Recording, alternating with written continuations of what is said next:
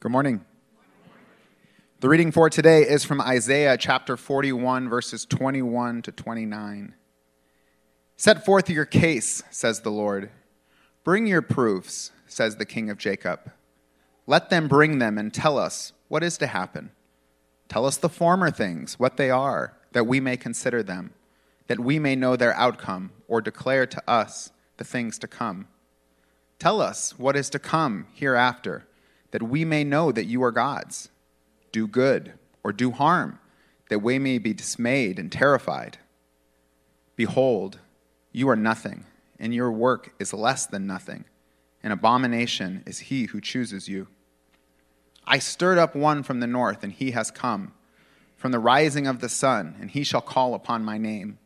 He shall trample on rulers as on mortar, as the potter treads clay. Who declared it from the beginning that we might know, and beforehand that we might say, he is right? There was none who declared it, none who proclaimed, none who heard your words. I was the first to say to Zion, behold, here they are, and I give to Jerusalem a herald of good news. But when I look, there is no one. Among these there is no counselor who, when I ask, gives an answer. Behold, they are all a delusion. Their works are nothing. Their metal images are empty wind. This is the word of the Lord. You may be seated.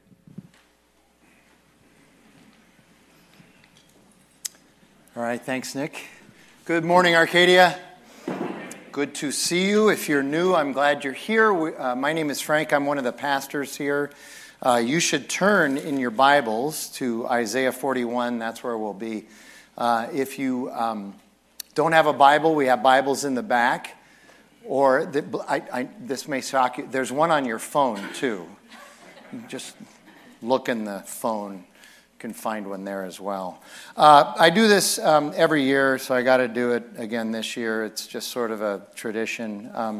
So I want, not a show of hands, I want to hear it for the Philadelphia Eagles.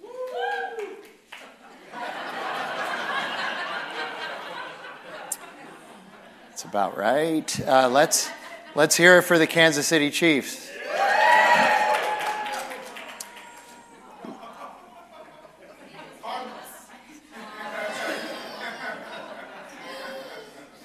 Let's hear it for I Don't Care. Okay, last one. Chicken wings. That's where I am. Okay. Gosh, you know, I got myself into this mess a few years ago when the Suns were in the finals, and so I'm just going to keep going with it. Man, everybody's talking about this trade, you know. The Suns acquired Kevin Durant. They gave away 17 players, 34 first-round draft picks, $4.7 billion, and 3 10-speed bikes to get him. And I keep hearing from people about how this is revolutionary, this is going to change the franchise. And they're right, only not in the way they think. They've mortgaged their... This solidifies the curse. I'm just telling you. I love Kevin Durant, but this solidifies the curse. Okay? When was the last time he even played in a game? He's injured now.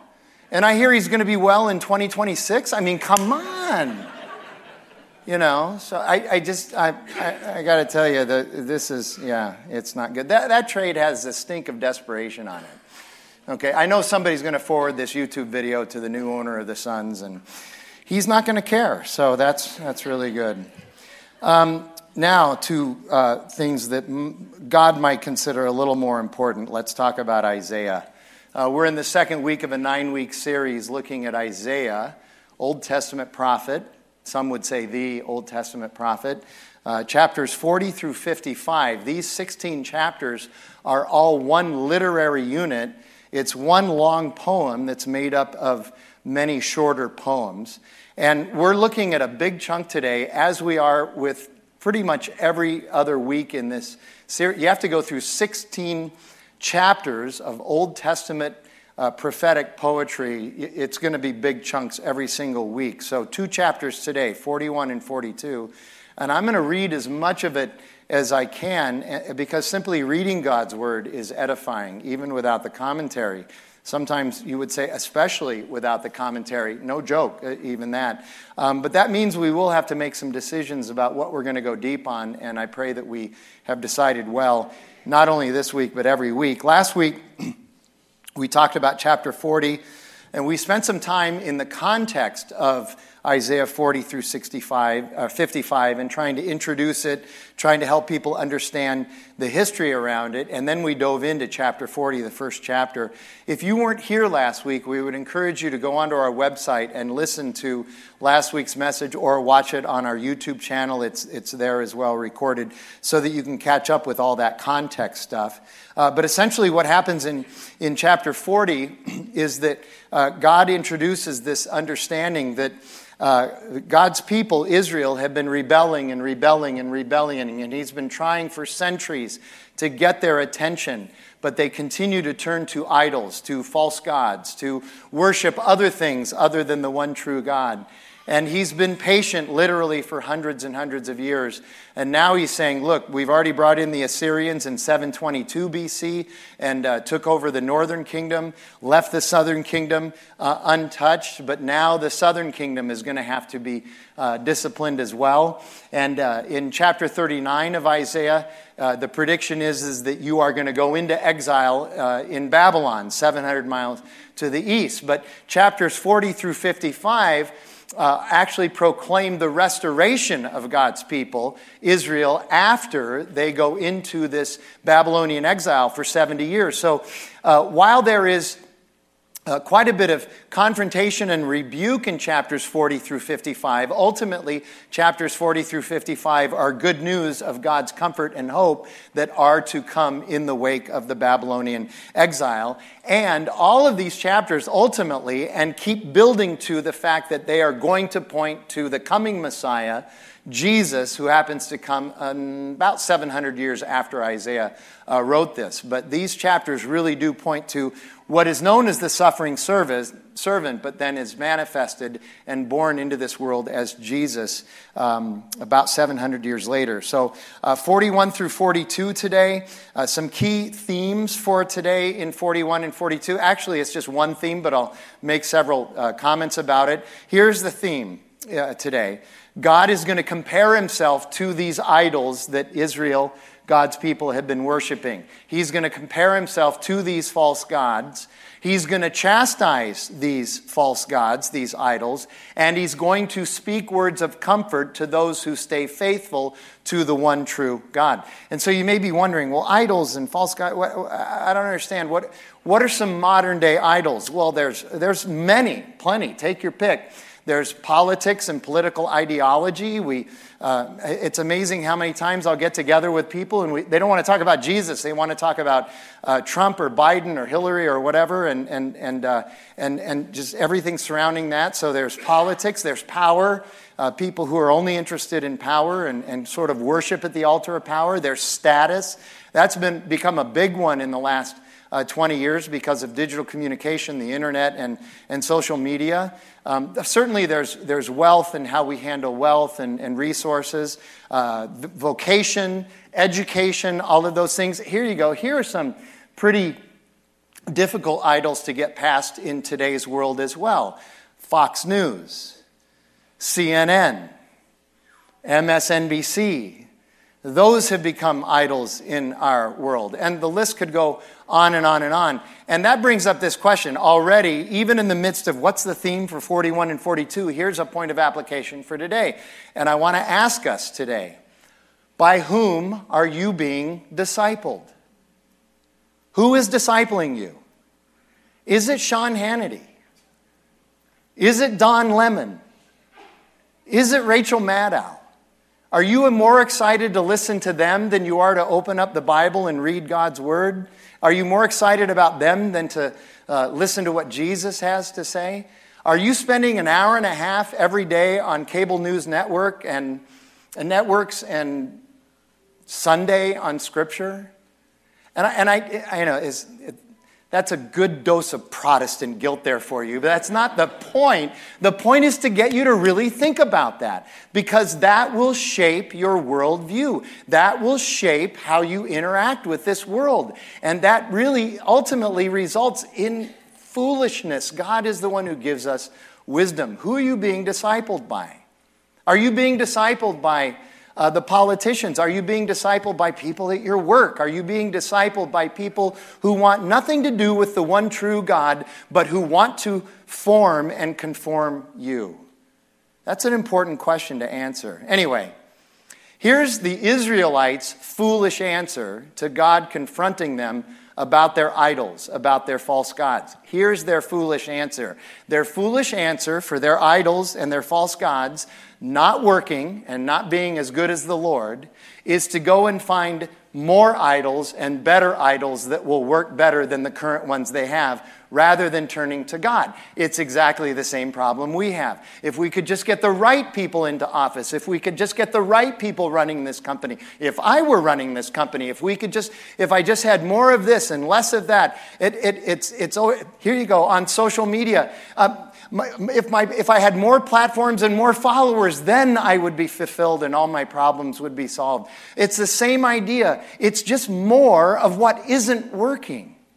That was their idea. That's our idea today. Anna Lemke says it this way: more dopamine, that'll solve all my problems. That's a brain reference. You have to read the book if you're not sure about that. But that's a problem. And so in these first 20 verses of 41, again, the Lord is reminding his people just who he is, and that they have nothing to fear because they are his chosen people. Even though they're going to go into exile, they're going to have to suffer this discipline. He wants to remind them that even there, he's with them, and he goes before them whenever they encounter their enemies. And there are even going to be significant victories while they are in exile. Read the books of Daniel and Ezekiel, and you will see that as well. So let's start by reading a chunk of verse 41, verses 1 through 4 and 8 through 12. God says, "Listen to me in silence, O coastlands. Let the peoples renew their strength. Let them approach. Then let them speak. Let us draw near for judgment. Who stirred up one from the east, whom victory meets at every step? He gives up nations before him so that he tramples kings underfoot. He makes them like dust with his sword, like driven stubble with his bow. He pursues them and passes on safely by paths his feet have not trod. Who has performed and done this, calling the generations from the beginning? I, the Lord, the first, and with the last I am he. But you, O Israel, my servant, Jacob, whom I have chosen, the offspring of Abraham, my friend, you whom I took from the ends of the earth and called from its farthest corners, saying to you, you are my servant. If I have chosen you and not cast you off, fear not, for I am with you. Be not dismayed, for I am your God. I will strengthen you. I will help you. I will uphold you with my righteous right hand. Behold, all who are incensed against you shall be put to shame and confounded. Those who strive against you shall be nothing and shall perish. You shall seek those who contend with you, but you shall not find them. Those who war against you shall be nothing at all. For I, the Lord your God, hold your right hand. It is I who say to you, fear not, I am the one who helps you. Fear not, you worm, Jacob. I will deal with that word worm. You men of Israel, I am one who helps you, declares the Lord. Your Redeemer is the Holy One of Israel. Behold, I make you a threshing sledge, new, sharp, and having teeth. You shall thresh the mountains and crush them. You shall make the hills like chaff. You shall winnow them, and the wind shall carry them away, and the tempest shall scatter them. And you shall rejoice in the Lord. In the Holy One of Israel you shall glory.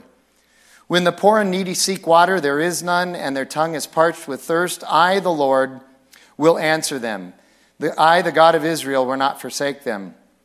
I will open rivers on the bare heights and fountains in the midst of the valleys. I will make the wilderness a pool of water and the dry land springs of water. I will put in the wilderness of the cedar and the acacia and the myrtle and the olive. And I will set in the desert the cypress, the plane, and the pine together, that they may see and know, may consider and understand together, that the hand of the Lord has done this, the Holy One of Israel has created it. So coastlands, that one of the first words there, what does it mean, coastlands? Again, that's a rhetorical way, or it's ancient Hebrew vernacular meaning the ends of the earth. Whenever you see in the Old Testament God referring to the coastlands, what he's talking about is really everybody, everywhere, all peoples, all nations. So this message is not just for his own people, but he's declaring it also to everyone who might pay attention. But then specifically in verse 14, he calls his people, Jacob, or Israel, same name, he calls them a worm. Why is God calling his people a worm? Have you ever called anybody a worm and it went well? Okay, it just sounds kind of insulting. Okay, but again, here it is. It's a metaphor. Worms are small and lowly. God reminds his people and all people who they are without him. In and of themselves, the Israelites had no power or glory. Just like despite all of our worldly accomplishments, you and me, we are small and lowly without God. The Israelites would be trampled by the other nations as easily as people would trample a worm. But because God is with them, he promises deliverance to his people. He promises protection from his enemies and triumph in the end, even as they are in exile. He keeps saying this exile isn't the end of the story. There's more to come. And notice again in these verses God's claim to absolute sovereignty and power and his protection and provision for his people. Now again, I'll say, we struggle with that idea that God is the great protector and provider. And the reason is because we want protection and provision when we want it, how we want it, and the way we want it. And the problem is that God is in charge of that. And I know in my own life, as I look back on my life, there were times when I was sure God was not providing for me. But then when I look back on it later, I realize he was actually protecting me in that moment that I thought he wasn't providing. And there were other times when in those moments I thought he wasn't protecting me, he was actually providing for me in some way. So even then, we don't quite know what God is doing, but that's why it's called faith. That's why we are called to trust God. It's not that we're going to prove this scientifically. We just know that God is going to take care of his people. And it just reminds me of one of the 6 core values of Redemption Church, and that is that we have nothing to prove and no one to impress. And the reason is because it's about pointing everybody to Jesus and having faith in him. Nothing to prove and no one to impress. And then finally in verse 19, I just found it interesting. There's all this emphasis on trees. He says he's going to put all these trees in the land. And that word translated put or set in literally means to plant.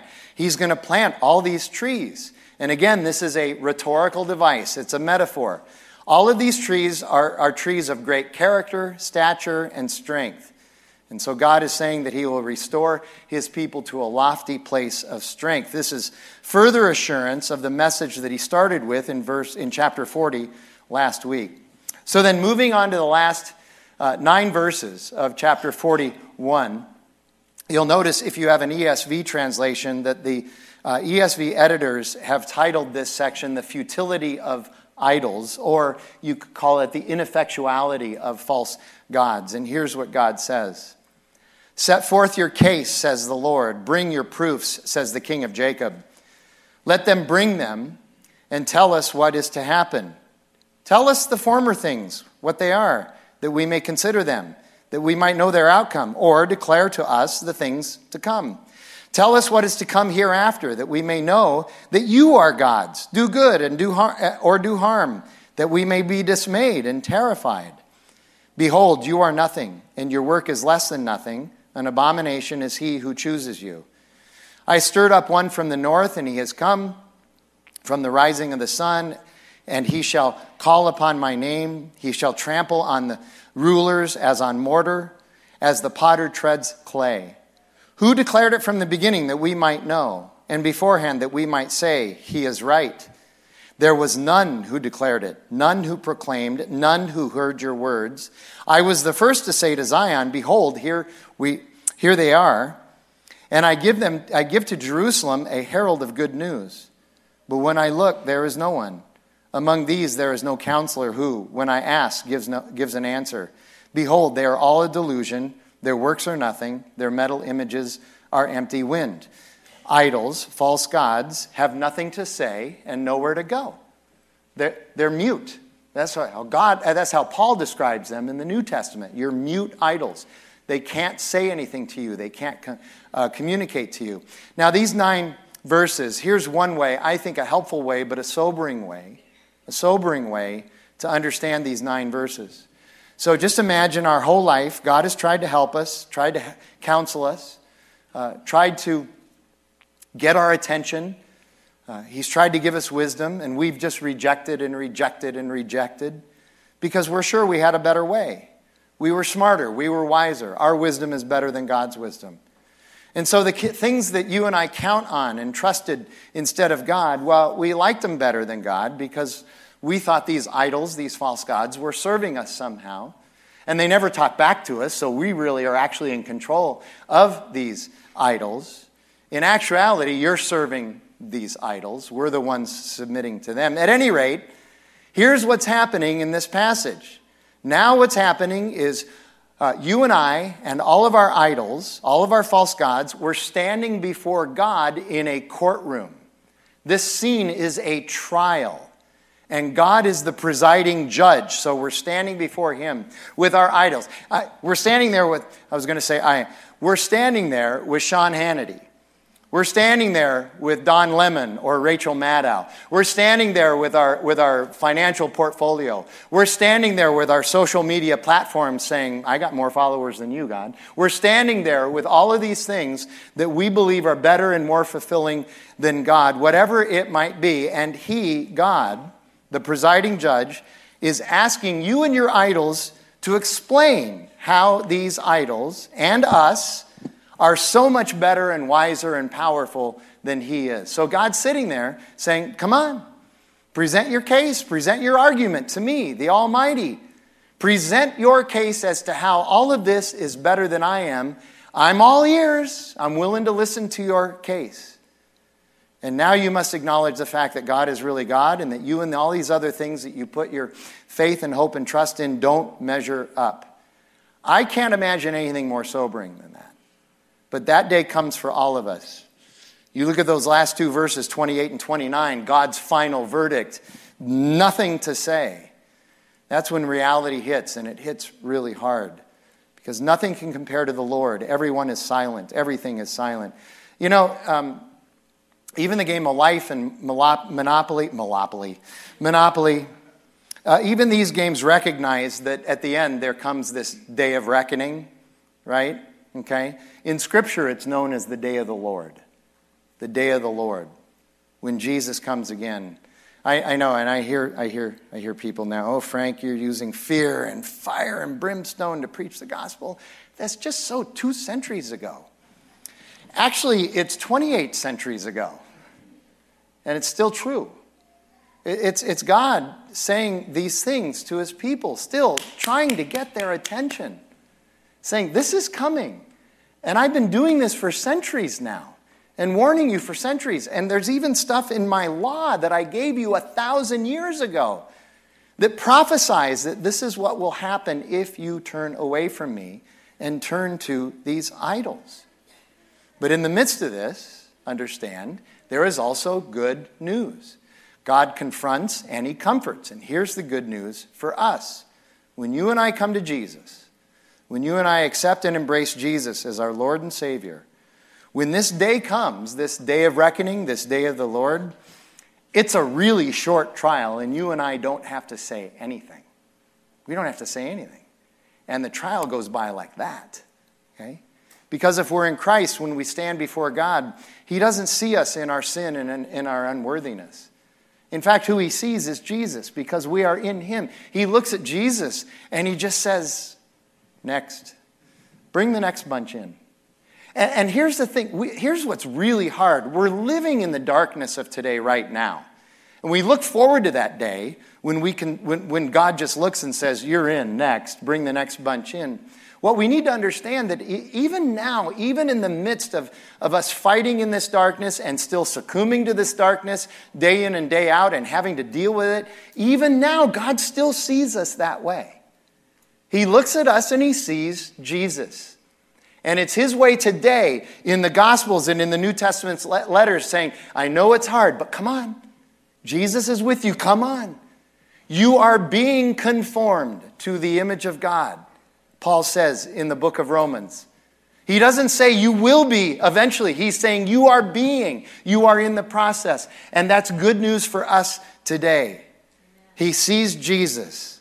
And God the Father simply says, cool, next.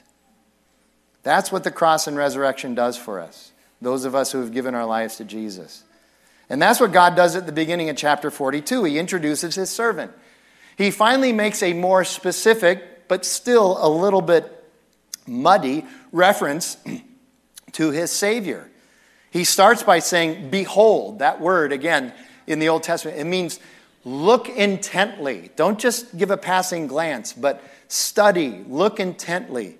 See past the surface at my servant. And this is always our answer to our sin and rebellion and our idolatry, is that Jesus is here and he's with us. And he says, behold my servant whom I uphold, my chosen in whom my soul delights. I have put my spirit upon him. He will bring forth justice to the nations. He will not cry aloud or lift up his voice or make it heard in the street. A bruised reed he will not break, and a faintly burning wick he will not quench. He will faithfully bring forth justice. He will not grow faint or be discouraged till he has established justice in the earth. And the coastlands wait for his law. So this is the Messiah, God's Savior, who will come. The Jews understood this and knew it. They knew that this was the suffering servant, the Messiah who was to come. They just didn't know that it would be another 7 centuries before it was Jesus. But Matthew knew it.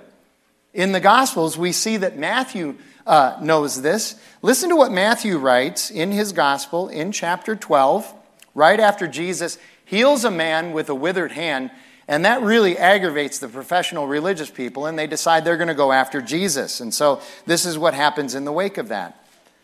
Jesus, aware of this, withdrew from there, and many followed him, and he healed them all and ordered them not to make him known. This was to fulfill what was spoken by the prophet Isaiah. Behold my servant, whom I have chosen, my beloved, with whom my soul is well pleased. I will put my spirit upon him, and he will proclaim justice to the Gentiles. He will not quarrel or cry aloud, nor will anyone hear his voice in the streets. A bruised reed he will not break, and a smoldering wick he will not quench, until he brings justice to victory, and in his name the Gentiles will hope. So again, Jesus is not just for his people, God's people, but for all people, all nations, the coastlands, once again. And notice there, I kept emphasizing it, the word for justice, or even can be translated judgment, it's used 3 times in these 4 verses in Isaiah 42. In other words, God's suffering servant, the Messiah, is going to set things straight. He'll make things right. I mean, how many of us right now, I'm one of them, I just look around and you lament the world that we live in and the trouble that this world is in constantly. And it seems like every time we go to try to fix it, we just seem to make it worse. And we just keep thinking, well, we just didn't do enough of what we thought would fix it. We just need to do more. And we continue on this goofy cycle of doing this thing. But Jesus says, listen, it's not that you should give up, but you need to reorient how you're thinking and remember that I am coming. Do what you're called to do, but remember, ultimately, I'm the only one who's going to be able to set this straight. And it's going to be when I come again. So have faith and understand that's where our hope lies. And he's already set our eternity in place through the cross and resurrection. We have to live in this milieu now. Yes, that's true. But our eternity is set in place. And he says, because of that, I can handle the rest of this. So this paragraph tells us that God the Father delights in Jesus, tells us that Jesus is filled with the Holy Spirit, and it tells us that though appearing weak and fragile, Jesus has all power to set things right. We said last week that Jesus is one of the 6 most important words in Isaiah 40 through 55, yet the proper name Jesus is never used. But these verses just keep pointing to him. Here's verses 5 through 9 in chapter 42. Thus says God the Lord, who created the heavens and stretched them out, who spread out the earth and what comes from it, who gives breath to the people on it and spirit to those who walk in it. I am the Lord. I have called you in righteousness. I will take you by the hand and keep you. I will give you as a covenant for the people, a light for the nations, to open the eyes that are blind, to bring the prisoners from the dungeon, and from the prison, those who sit in darkness. I am the Lord, that is my name. My glory I give to no other, nor my praise to carved idols. Behold, the former things have come to pass, and new things I now declare. Before they spring forth, I will tell you of them. At the end of the book of Job in the Old Testament, after all that Job has been through, God restores Job, just like he will restore the Israelites from their exile in Babylon. But towards the end of that book, Job, after he's restored, he goes to God and he says, hey, can I ask you? I'd like to know why all this had to happen to me. And God answers Job by saying, essentially, who are you, a mere human being with faults and sin, to ask me, the creator God of this universe, who are you to ask me for an explanation? And then God goes on for several chapters explaining to Job how God is God, not Job. And at the end, Job's kind of like, okay, cool, you got this, I got it, okay. The first couple of verses that we read here, 5 and 6, are very similar to that. But then God says, I'm going to bring you out of this exile, I will liberate you from your bondage, and you will be a light to the nations, a light on my behalf, which is what I've been asking you to do for centuries, but you're going to be a light to the nations, that I am the God Almighty, the Lord, just as Jesus will be a light to the nations. I'm going to pull you out of this exile. And so yet again, God's people are confronted in their idolatry and yet comforted in his covenant. We need to remember that God both confronts and comforts. He is not just a God of confrontation. He's not just a God of comfort. He is both. He confronts us so we understand how we need his comfort. The next 8 verses, 10 through 17, God at first declares that many peoples and nations, when they see the restoration of Israel, they will sing praises to God. Again, he says this throughout these 16 chapters. He keeps saying, you just watch how the other nations react when I pull you out of this exile. They're going to say, there's no other way but God who is able to do this. Only God can sustain this. Even Nebuchadnezzar, eventually, the king of Babylon, eventually bows to God. But then in verse 14, God reminds Israel and all the nations of his patience with sin. For a long time, God, quote, held his peace and he restrained himself. But then in verses 15 through 17, he proclaims again that he is the Savior of those who come to faith, but that he is also the judge of those who continue in their sin and idolatry. So as we wrap up these 2 chapters, it's Isaiah again warning the Israelites of their rebellion against God and the consequences of their idolatry. So 18 through 25.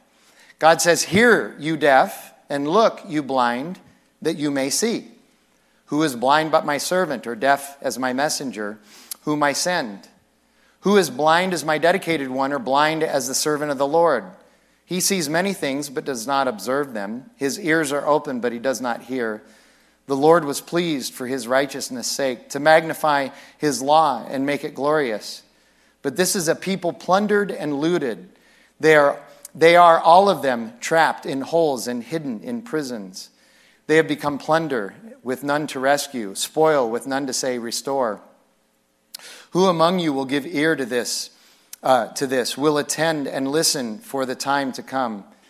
Who gave up Jacob to the looter and Israel to the plunderers? Was it not the Lord against whom we have sinned, in whose ways they would not walk, and whose law they would not obey? So he poured on him the heat of his anger and the might of battle. It set him on fire all around, but he did not understand. It burned him up, but he did not take it to heart. There's a couple of levels here that go on, and you see it again in a lot of chapters 41 and 42. There's a couple of levels where Isaiah is speaking. Isaiah historically lived through the Assyrian conquering of the northern kingdom in 722 BC. That was God's judgment on the northern kingdom of Israel. And it was a warning to the southern kingdom.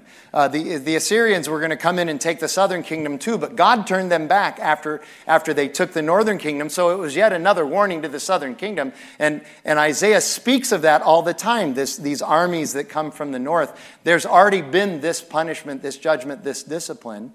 And now God is warning of the next one. He's going to send the Babylonians in. They're going to come from the east, so he's warning of that. And then there's this third layer where God continues to tell Isaiah to proclaim the suffering servant, the Messiah who is to come, and that's going to crescendo in chapters 52 and 53. So as you read this, you see Assyrians, discipline. And then 100 years later, Babylonians, discipline.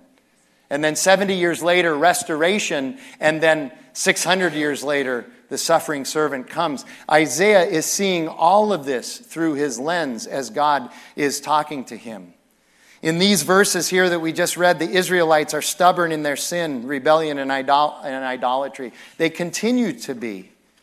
And Isaiah is reminding his people of how plain God made it to them that he is God.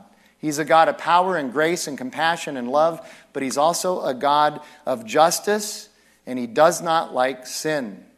And God showed them all that they needed to see. I mean, the reminder that he gave them his law, the 10 Commandments, back in the story of Exodus. He brought them out of their slavery in Egypt. He reminds them of that. He gave them the promised land, and he went before them into the promised land so that they could conquer the promised land without hardly losing a battle or a man. But he says, the exile is going to come because you still won't listen to me. And even though they'll be redeemed because God is a God of his covenant, there's going to be a price to pay for this idolatry and rebellion.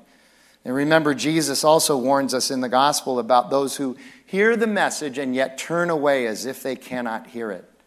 Those who see the miracles and yet are unrepentant in their sin. When I think about the number of people who saw the miracles of Jesus, I cannot help it. My mind always goes there. John chapter 11, Lazarus is dead. He's in the tomb 4 days. He's Texas dead. He's dead, okay? And Jesus raises him to life. Some people believed. Why didn't all of them? Some people saw that miracle and just got madder and madder at Jesus. Their eyes saw it and their ears heard it, but they did not comprehend it the way they needed to. That's what happens. So it's interesting, as I read and studied chapters 41 and 42, I was reminded of a book I read early last year, early in 2022. And this is what we're going to close with. There's this guy named Richard Rohr. Some of you maybe have heard of him. He's a Catholic mystic and philosopher. And honestly, I don't agree with everything that Rohr teaches and writes, but what I'm about to present from Rohr is really helpful. As Kenny Banya of Seinfeld fame would say, this is gold, Jerry, gold. So listen up. Rohr claims there are 5 essential truths about life. Here they are. Life is hard. Can I get an amen? Yeah, okay. You are not that important. Your life is not about you. You are not in control. And, of course, my favorite, you are going to die. I can't remember who said it, but they said that the statistics on death are really impressive. 1 out of 1 person dies. Okay. Then Rohr says, here's what the world claims. These are the world's 5 essential truths. You deserve an easy life. You are very important. You are the center of all things. Everything is about you and for you. You are the master of your destiny, and you will change the world. And you can live forever. So in the midst of this book, the author, a guy named John Tyson, he's a pastor and author, he said, for the Christian, what we need to look at is we need to look at both of those lists, but especially that second list. And for the Christian, the process is actually moving from those second 5 things I just read, the world's 5 essential truths, and moving towards a gospel-centered understanding of your existence and the world. And here are these movements. Moving from ease to difficulty. He says, boys embrace ease, men embrace difficulty. Now, I just want you to know that this is true for women as well, but I appreciate his emphasis here on the men because, honestly, I think I'm not going to point at women and say they're the problem. I'm going to point at us and say, we need to get our act together. Occasionally, we need to have people get into our faith. Yes, even you, Eric. We need to get. I'm kidding. We need to get in our own faith. It's kind of a weird analogy, but I think it works. I've been a distance runner, running long distances, and I actually like it. And people say, "Do you even like doing it?" Yes, I like it. I wouldn't do it if I didn't like it. Okay. Anyway, I like to run. But one of the things I've discovered over the years, and I've talked to other runners about this as well, Sherry, you probably know this, even marathon runners, distance runners, we've figured out how we can do our workout in the laziest, least effort producing way possible, okay? And so about 5 years ago, with the help of my oldest daughter, Shelby, I decided to join Orange Theory, okay? So I go in. I got the bare minimum membership. I go once a week. But here's what I found: once a week, I need to pay somebody once a week to yell at me, to work harder, to confront me in my workout sloth. Okay, we need people like Tyson to get up and say, "Listen, you're going to have to figure this out. This is a problem." So I appreciate that. So he says, unbelievers and weak men embrace entitlement, but believers embrace duty. Believers embrace duty. Here's the second one. Moving from self to others. Unbelievers are about themselves, but followers of Christ are about others. Moving from the whole to a part. Christians realize that they are part of a greater story. He adds the word only. You're only a part of a greater story. Unbelievers are sure that they are the story. Christians embrace the gospel reality of moving from a desire to control to a willingness to surrender. Those who don't know Jesus believe that they are in control. And the believer's hope lies in moving from the temporal to the eternal. Those who don't know Jesus believe this world is all there is and behave accordingly. Now, I take us through this in order to help us to see that the gospel of Jesus is not only true, but it's also prophetic, future-looking, and it's pragmatic. It's good for us today as well. The gospel is more than 2,000 years old, but it speaks to us today as if it were made for today. And furthermore, as Isaiah and the Lord speaks to the Israelites 2,700 years ago, we also see that what he says to them 2,700 years ago is applicable today, as applicable as it was then. So I just say this is good stuff. Don't miss it. Don't allow yourself to get distracted from this and be blind to the truth of God and his Son Jesus. Let's pray together. Our Father in heaven, we thank you for your word and its truth, and we thank you that this word of yours and this history of who you are has been assembled for us, that we might know you today. And that we can have assurance and comfort and hope in who you are and what Christ has done for us today. Thank you for that. So God, I just pray that we would take this and apply it to our lives. And as we come to our time of reflection and response, I just want to lift up to you the GCU choir and just how much it means to us that they would come and they would serve us, they would lead us in our worship today, and they would bless us. And so I just lift them up to you, and I ask you to bless them. Ask that you would show them favor as well. And God, that the rest of this service would honor and glorify you, and we ask that in Jesus' name. Amen. So it is time for our reflection and response, and if our communion servers would please come forward.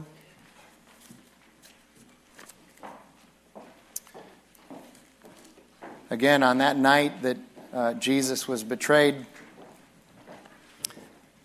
he and his disciples are eating their Passover dinner, and at one point he picks up the bread and he gives thanks, and then he breaks the bread and he says, "This is my body and it's given for you. Do this in remembrance of me." And then he picks up, after they had eaten the bread, he picks up the cup of wine and he says, "This is the blood of the new covenant. It's my blood that's being poured out for the forgiveness of your sins. Do this in remembrance of me." And Paul reminds us that when we eat this bread and drink of this cup, we proclaim the Lord's death until he comes again. And so as we do that, we get to celebrate the fact that Jesus rose from the dead, and he is with us even now, and he's in us even now. So come certainly reverently, but also come in a spirit of celebration that we have this salvation. There will also be people standing in the wings ready to pray with you or answer any questions if you have any. And so let's go ahead and do that right now.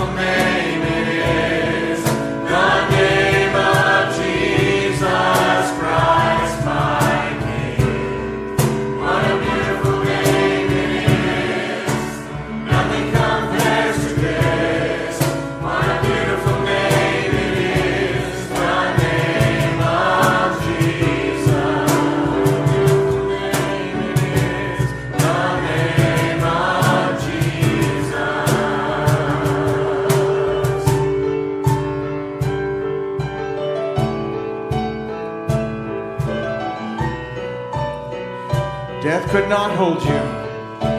Death could not hold you. The veil's gone before you.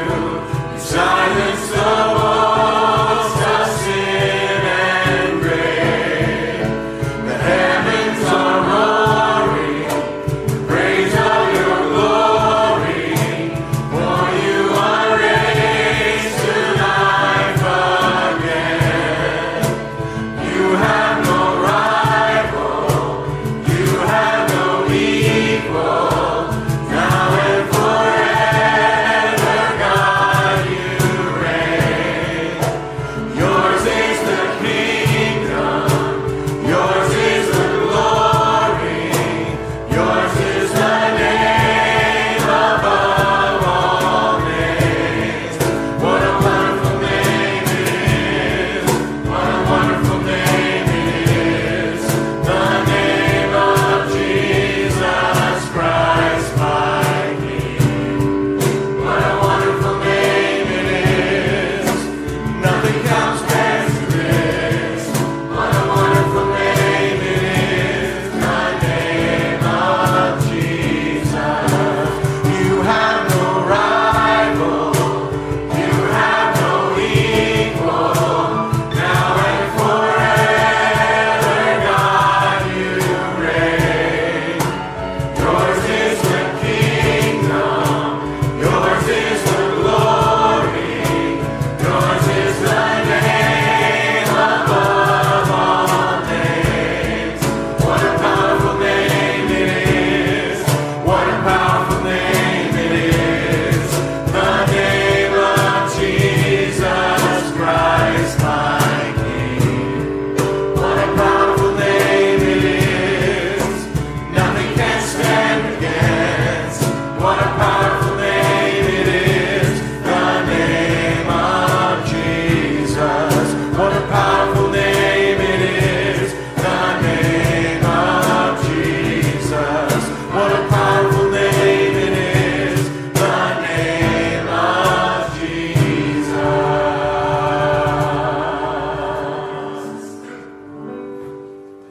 Amen. Let's thank the choir for leading us this morning. Thank you. Thank you all. Our benediction for today comes from Jesus' great sermon where in Matthew 6, he starts by asking us to not be anxious about the things in our life, what tomorrow brings, what we'll wear, what we'll eat. That's tomorrow's trouble. What he says is this towards the end. But seek first, and this is our call for us this week, seek first the kingdom of God and his righteousness. And then all these things will be added to you. So go, church, in the peace that knowing that brings, and live all of life, all for Jesus. Thanks for being here. We'll see you next week.